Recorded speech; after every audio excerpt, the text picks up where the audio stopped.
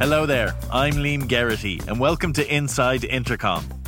This week our guest is customer service author, consultant and trainer Jeff Toyster. Jeff's most recent book, The Guaranteed Customer Experience, asks the question, what if you could guarantee your customers an amazing experience and then deliver on that promise every time? In this episode, Jeff shares some insight from that book about everything from the difference between customer experience and customer guarantee to the steps involved in promising and then keeping a promise to your customers. It's a really practical conversation. So let's head over to the studio now and meet Jeff. Jeff, thank you so much for joining us and you're very welcome to the show. Liam, thanks for having me here. I appreciate it. So just to start off, could you give us a little bit of a background on yourself and your career to date? Sure.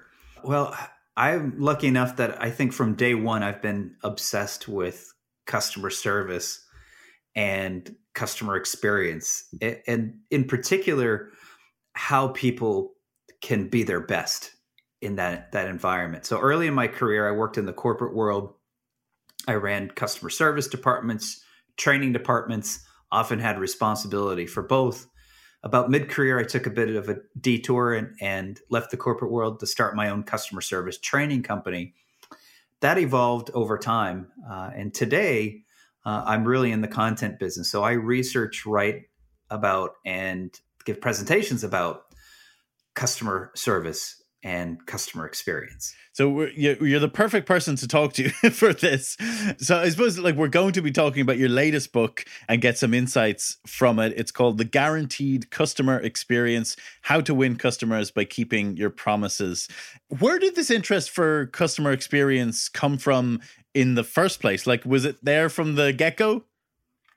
It was. And I think it came from really two places. One, like all of us, yourself, your listeners, we're all customers and we've all been frustrated by a bad experience. And the most frustrating part of it, I think, is that what the person or the company should have done always seems so obvious. And I think that's what makes it even more frustrating. Why didn't they just do this? I've also been on the other side of it, and being on the other side of the counter or the other side of the phone or the other side of the website, you name it, I know how difficult it is, how complicated it is behind the scenes to get different departments to work together or even different members of the same team. And that's always fascinated me. How do we solve that problem so that we can align what a company's doing with the basic expectations of the customer, which is just do what you say you're going to do. So it's always been there for me. I'm not sure if this was in your book or I read elsewhere, but about you kind of your first job being kind of in a retail store and kind of having that kind of very firsthand experience of being thrown in at the deep end. Well, you've done your research, because that story was not in the book. It is another book of mine, Getting Service Right. I talked about it a little bit, but yeah, my very first job, my first day, I was 15 minutes into it, and the person who was supposed to be training me announced that she was going on break and was going to leave me alone in the men's department. I didn't know our product. I really didn't know what I was doing. I hadn't even met my coworkers. And so I really just hoped that I would somehow survive until she came back. And of course, as soon as she leaves, a customer comes up to me, and you could already tell he was a little bit irritated by who knows what. Right. And he asked me if we carried a particular brand of pants called Dockers, and I had no idea. And so I kind of looked around, and I was so nervous and just so out of my element, I couldn't stop my mouth from saying exactly what my brain was thinking, which is, I don't know. And he got even more irritated and turned around and literally just stormed out of the store, kind of muttering about kids these days and bad customer service. And I felt terrible after that. And it was, I guess in a way, it was lucky that was my first experience, because I knew I didn't do the right thing. And I vowed to learn from that situation. But I also realized I wasn't put in a place to succeed. And the person who should have been training me had no business going on break after only 15 minutes and hoping some 16-year-old kid was going to know what to do. Yeah, 100%. I remember that very similar experience myself when I was 16 working in a retail department. But so in your introduction to the book, The Guaranteed Customer Experience, you have this wonderful example of some very early customer service, I guess we'd call it, in the 1800s, which I'd love to hear you tell, because I suppose customer service and experience at one point in time just like barely existed, with the likes of snake oil salesmen traveling around making claims on, any claims they liked on their products. So when you mention snake oil salesmen, one of the things I've sometimes thought about is, what was it like before the advent of not only the internet, but the phone, for example, modern transportation. And when I was researching the book, I came across a story of an entrepreneur named J.R. Watkins. And he was in Minnesota in the 1800s. It was a very, very rural area. And so he had invented a pain-relieving liniment, which at the time, snake oil salesmen, they were really going from town to town selling all kinds of miracle cures that were unproven. In fact, a lot of them were laden with narcotics and opioids, and they were incredibly dangerous. And they would make all kinds of unproven claims, but they would sell their wares and they'd leave town and never be seen again. Well, J.R. Watkins wanted to create kind of a stable business where he would go from town to town and maybe come back every couple of months and sell some more. So he came up with this idea, which is thought to be the first money-back guarantee in the United States. I think other places around the world might have predated this type of guarantee, but in the U.S., it's thought to be the first instance. And what he came up with for his pain-relieving liniment it was based upon a natural product called camphor. Right. He had a mark that was on the bottle. It was called the trial mark. And if he sold you a bottle and you used the bottle, but the liquid in the bottle did not go below the trial mark, when he came back around again, probably a couple months later, if you were dissatisfied, as long as the bottle was full, above that trial mark, he would give you your money back. And so it really did two things. One is it gave an extra boost of confidence to a customer knowing, I can try this, and if it doesn't work, I'm not going to be out my hard-earned money. But it also gave him an incentive to not only create a good product, but create a good relationship, because if he came back around and he had to give everybody a refund, he'd soon be out of business. So he better have a good product if he's going to make such a claim. And so it was interesting to read that story, because it would happen in the 1800s. And just that idea of, if you had a bad experience back then, you couldn't go online and rave about it on social media or post a bad review. None of that existed. And so relationships just worked a bit differently back then. And that product is still around, am I right? It is still around today. They sell all manner of products, including the original pain-relieving liniment, which is quite funny. In fact, during the pandemic, when soap, of all things, was really scarce, that's partly how I discovered the company, when I bought some hand soap that they happen to have in stock and could deliver at a time when you couldn't find soap in a lot of places. So the book, I suppose, it's all about how leading organizations use experience guarantees to fuel customer-driven growth. So just before we get into that, I thought it might be useful to hear the difference between customer experience and customer service, because I think they get mixed up a lot. They do get mixed up a lot. I think customers will sometimes use them interchangeably. Companies often use them interchangeably. In fact, there's a big trend where customer service teams will rename themselves the customer experience team, because it sounds better, but they don't do anything different. So it happens to be a very important distinction. Customer service is part of the broader customer experience. So what is customer experience? It really is all of the interactions that a customer has with a brand and how they feel about those interactions. And so if you think about any brand that you might do business with, it's not just the people you interact with, it is their advertising, the packaging, if it's a physical location, the location itself, the ambience, the decor, it's how well their product or service works. It's the payment and billing process. It's delivery. It's everything. So it's really quite a broad spectrum. And in many organizations, it spans multiple departments that touch that customer in some way. Now, customer service is the advice or the assistance that a company provides to help a customer with its products or services. Right. And so that's a very specific part of customer experience, often the most important or most memorable part of it, but they're absolutely different. And anyone in customer service, a simple way to tell the two apart. If you're in customer service, you probably spend most of your day solving customer experience problems caused by another department, a defective product, a late shipment, a billing error. That's customer experience. But now they come to you and ask you to help them solve that problem. And that's the part of customer experience we call service.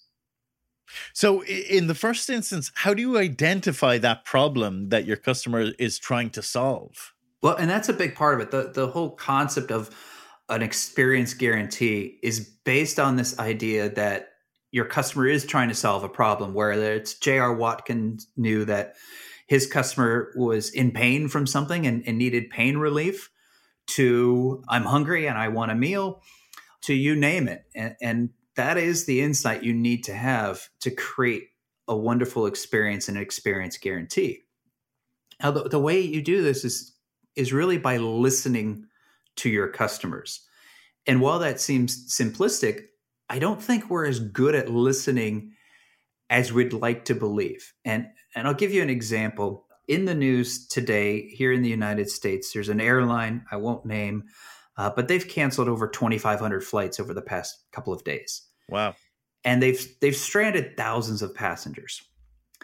Now, if you were to think about it, maybe from an airline point of view, you might say, well, the problem is the flight was canceled. But that's not really the problem the customer was trying to solve. The customer was trying to get from A to B because they were going to their son's college homecoming weekend, or they were going to a friend's wedding, or visit their aunt who's in the hospital and needs some extra help right now.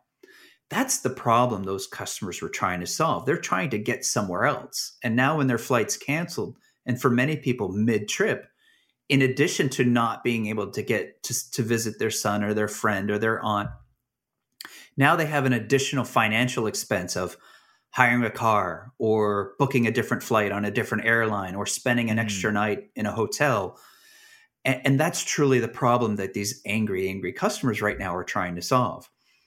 So if you listen, I think on the surface, you might see, oh, their problem is their flight was canceled. But if you listen carefully, the real problem is my aunt's in the hospital. I'm not able to get to her, and I'm on a budget and I don't have money for a car hire or an extra night in a hotel.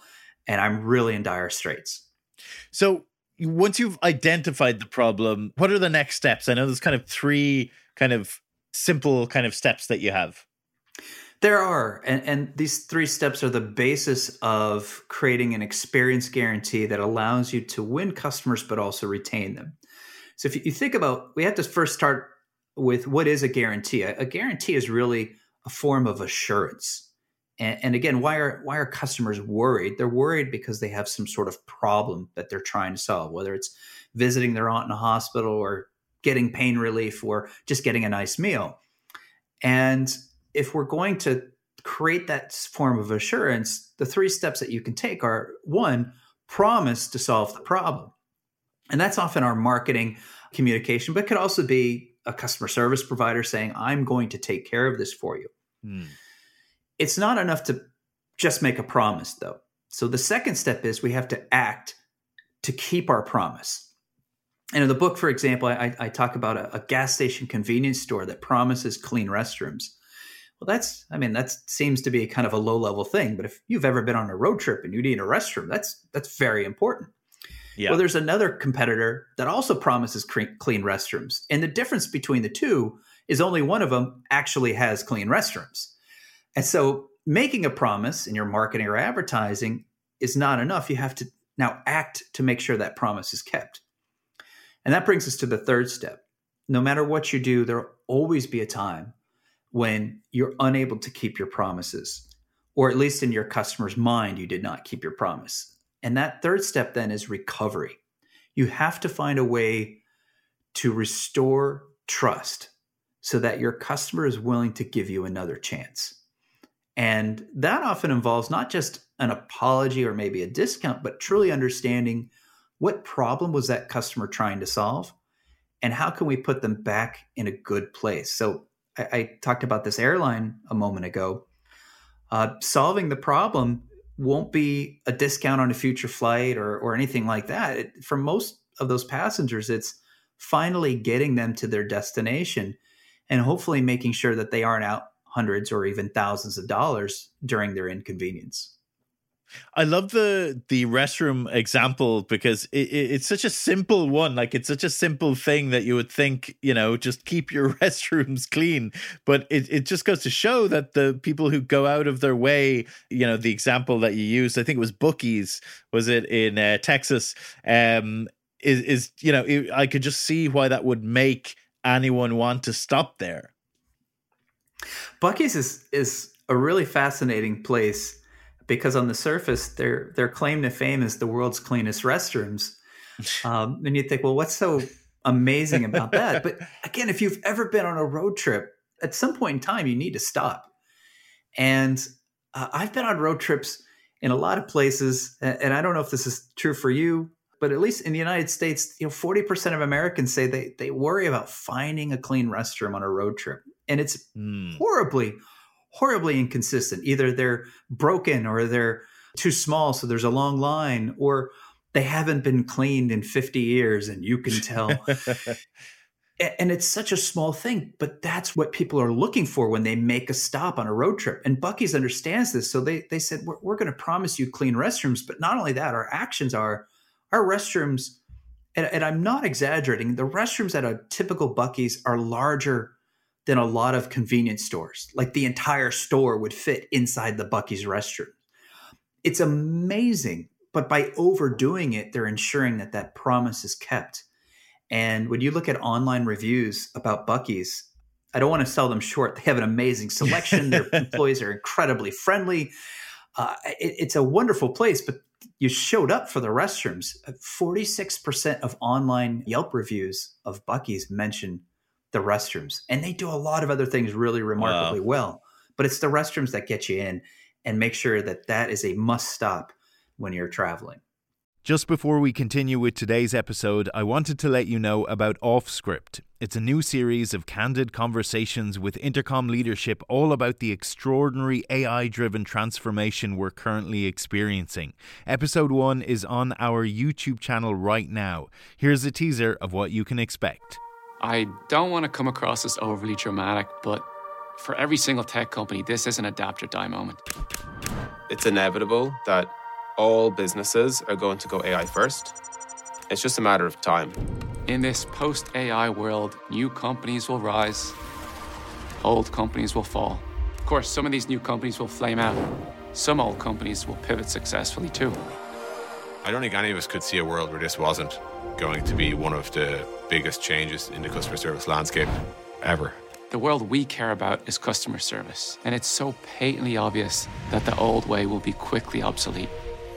We're racing hard to build a future which will result in better experiences and results for customers and businesses too. It's not just a product change, it's a mindset change. Let's make space to talk about all of this. We have so much we want to share. We want to explore these ideas in the open. We want to provoke new ones in you. We want to learn from your reaction. You just click the kind of like big stupid go button, right? And see what happens. Welcome to Offscript. That's all to come on Offscript. The first episode is out now. You can watch it on Intercom's YouTube channel, and we'll bring you audio versions of the episodes right here. Now, back to today's episode. So with all the points that, customer experience touches on, I can imagine that some people might feel overwhelmed, thinking that, their business is not going to serve, every imaginable kind of customer. So is that something that, they should be worried about, being overwhelmed? Well, I think being overwhelmed is what causes the worry. And there's some good news. If you can get past that initial feeling of being overwhelmed, like there's too much, when you focus on solving a particular problem, it allows you to concentrate your efforts on that because you cannot be all things to all customers. So we'll go back to Buc-ee's as an example. Buc-ee's is the place for people to stop on a road trip, but they are not the place for trucks to stop on a road trip. Trucks need a whole different set of services. And so one of the choices that Buc-ee's has made is that we're not even going to allow these large trucks to come to Buc-ee's, and we don't have any services for them. So there's plenty of other places that do. Mm. And that's a big part of when you promise to solve a particular problem, you're also saying, in effect, if your problem falls outside of this, we might not be the best choice for you. Now, why is that smart? Because once you do that, while you can't be all things to all people, you can be a really good solution to some people. And that narrows your options, and it also allows you to focus a bit more. The other aspect is once you identify that problem and you make a particular promise, then you can focus your customer experience, whether it's your marketing, operations, delivery, customer support, you name it. Your focus can be on keeping that promise. And that's an important aspect as well, that it gives you that focus. I think what a lot of companies try to do is when they try to be all things to all people, they end up being not very good to not very many, because no one, as a customer, you don't really see that company as speaking to your particular issue. And even when you give them a try, they've spread themselves so thin that they struggle to really execute. So I think having an experience guarantee allows you to be a lot more focused and make smarter decisions. We talked about customer service earlier. I'm kind of wondering, where does that fit into all of this and the customer kind of experience guarantee side of things? Well, it really depends on the company and the situation. However, in many instances, and especially if we're talking about contact centers, which I imagine is a big part of your audience, we're often at that stage 3, which is a promise has been broken and trust is eroded in some way. And now we need to recover. We need to restore faith. And I'll give you a wonderful example of that. Years ago, I was about to start a webinar for a client. So the stakes were high. They were paying me. They had assembled their entire team. So a lot of schedules have been rearranged. And about 30 minutes before the webinar was about to start, the webinar software wasn't working. Yikes. So frantically, now I'm really worried, right? The problem I'm trying to solve is to not disappoint my client. And the impediment to that is the software's not working. So I frantically contact tech support. Fortunately, I got somebody on the phone. That's not always possible, but I needed a live person right then and there. And the amazing thing was this person truly heard what problem I was trying to solve, because she was able to get the software working very quickly. Wow. But she did something that I'll never forget. She understood my anxiety really came from making sure that things went smoothly with my client. And so she said, I think we've solved the problem. But if you don't mind, I'm going to stay on the line with you until you start the webinar, just to make sure everything's running smoothly. And I'll be right here if anything goes wrong. Wow. That was what restored my trust. Not that, okay, the glitch is fixed, now go on with your day. It was, I'm here for you. I'm your safety blanket, so to speak, so that if anything with your big event seems like it's going wrong, I'm right there to help you out. And the fact was, I was thinking about switching webinar software providers. This is well before the days of Zoom and a few of the other products that people use now. And I wasn't very happy with this software. But I remained a customer for 2 more years just because of that one tech support rep's actions, because she understood it wasn't the glitch. It was about restoring my trust in the software. So I suppose, if your business looking into kind of customer experiences, how do you motivate your employees to kind of get behind all of this or get on board with all of this? The funny thing about motivation is, and I've had the privilege in my career of literally speaking with thousands of customer service employees. And what's very interesting about motivation is that's not a problem.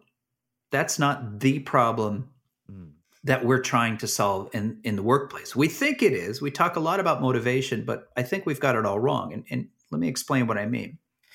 If you've hired correctly, if you've made a good job choosing someone to work for your organization, they arrive day one with tons of motivation. And think about this.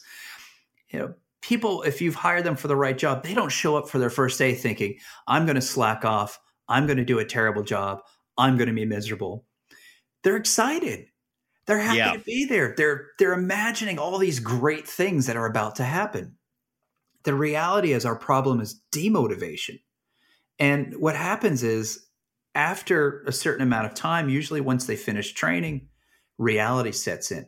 And they see the disparity between the service that they had hoped to provide or the job they had hoped to do and what they're actually able to accomplish. There's restrictive policies. There's infighting between departments. There's tools and resources that are completely lacking. There's goals that don't seem to be aligned with actually serving customers. There's bosses who don't seem to understand. There's all of these obstacles in the way. And over time, that demotivates employees, and sometimes to the point where something called learned helplessness kicks in. And that's this feeling where no matter what I do, it's not going to make a difference. So why even try? So the issue really is not motivation, it's demotivation. And when you look at the most customer-focused, customer-centric companies, you wonder, how do they get their employees like this? It's because their employees are consistently winning and they're consistently doing a great job. And so their version of reality is probably a much closer fit to what they imagine when they join the company than all those other organizations. Yeah, it makes such a difference. And so just to go back to the very start, when we're talking about J.R. Watkins and his tonic and kind of, him going to the bother of making a guarantee, I suppose it's the same then as it is now in that if you're going to make a guarantee, it requires real commitment. Absolutely. And that is probably what sets a true guarantee apart from just using the words. I mean, we hear people using the words all the time. Oh, I guarantee it. I mean, how many times has a friend said, we should come with me. I guarantee you're going to have a lot of fun. And then you don't have fun. And then you ask your friend, what are you going to give me now? I think you owe me a refund. That doesn't happen. It's just empty words.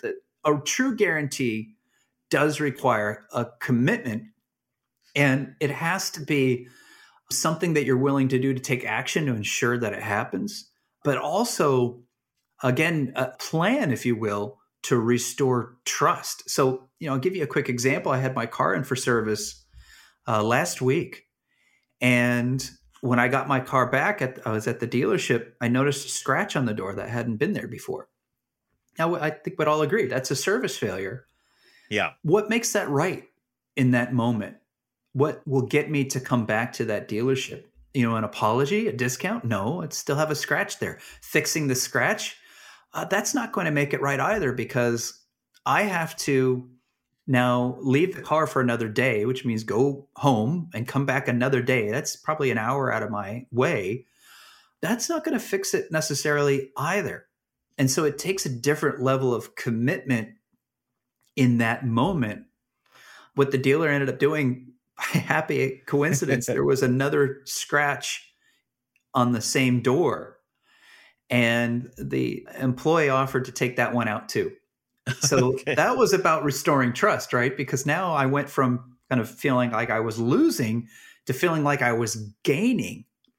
And that's a different level of commitment. So It's not enough to say, I guarantee it. You have to take action to fulfill your promises. And if your promises are ever broken, then you have to do something to restore trust so that your customer is willing to give you another try. That takes a lot of effort. 100%. And just before we wrap up, I just want to ask you kind of what's next, or do you have any big plans or projects, for the rest of the year or next year? It's funny, Liam, you write a book and then people are saying, all right, what's next? I know. We want another one. We want another one. So I think one of the things that I'm really focused on right now is talking to a lot of business leaders about how do we execute. So it's one thing, when you write a book It's one thing to say, I've done the research, I've talked to organizations, I've talked to leaders, here is the plan. And now when people start reading the book, they find maybe it's different than they imagined. So if I'm going to write a book about guarantees, I need to be making that same commitment myself. So I'll tell you, and I'll tell your listeners, that on page 5 of the book, I put my phone number, I put my email address. Yeah, I saw this. And I have a guarantee. And so that's what I'm spending time on now. My guarantee is that if you read the book, you will earn and retain more customers. And if you don't, there's even a website you can contact me and set up a one-on-one appointment, and we're going to figure out how to solve it and make it right so that I can keep my promise. And so that's what I'm working on right now, and it's been fun. I haven't had to collect on the guarantee yet because the process does work, but I still provide support to business leaders as they're trying to implement these concepts. And it's a lot of fun for me to talk to people who are doing the real work on a daily basis. So then lastly, just where can our listeners go to keep up with you and your work? So one of the easiest ways for people to find me is at guaranteedexperience.com. They can download the first chapter of the book at no charge, and that actually gives them my phone number and email address. It's right there on page 5, as I mentioned. Another place, and I imagine, again, a lot of customer service leaders are listening. I have a free customer service tip of the week. It's one tip via email once per week. Anybody can sign up for it. It's at toystersolutions.com/tips. And I know customer service leaders all over the world use the weekly tip as either a discussion topic or even a micro training topic for their teams. It's designed to help you keep your skills sharp. Brilliant. That's a great idea. Well, Jeff, thank you so much for talking to us today. It's been a pleasure. The pleasure's mine, Liam. I really appreciate it. We hope you enjoyed our conversation with Jeff Toyster. If you did, we'd love you to give us a review. It helps like-minded people find their way to our content. We'll be back next week with another great episode of Inside Intercom. We do hope you'll join us. This is Inside Intercom.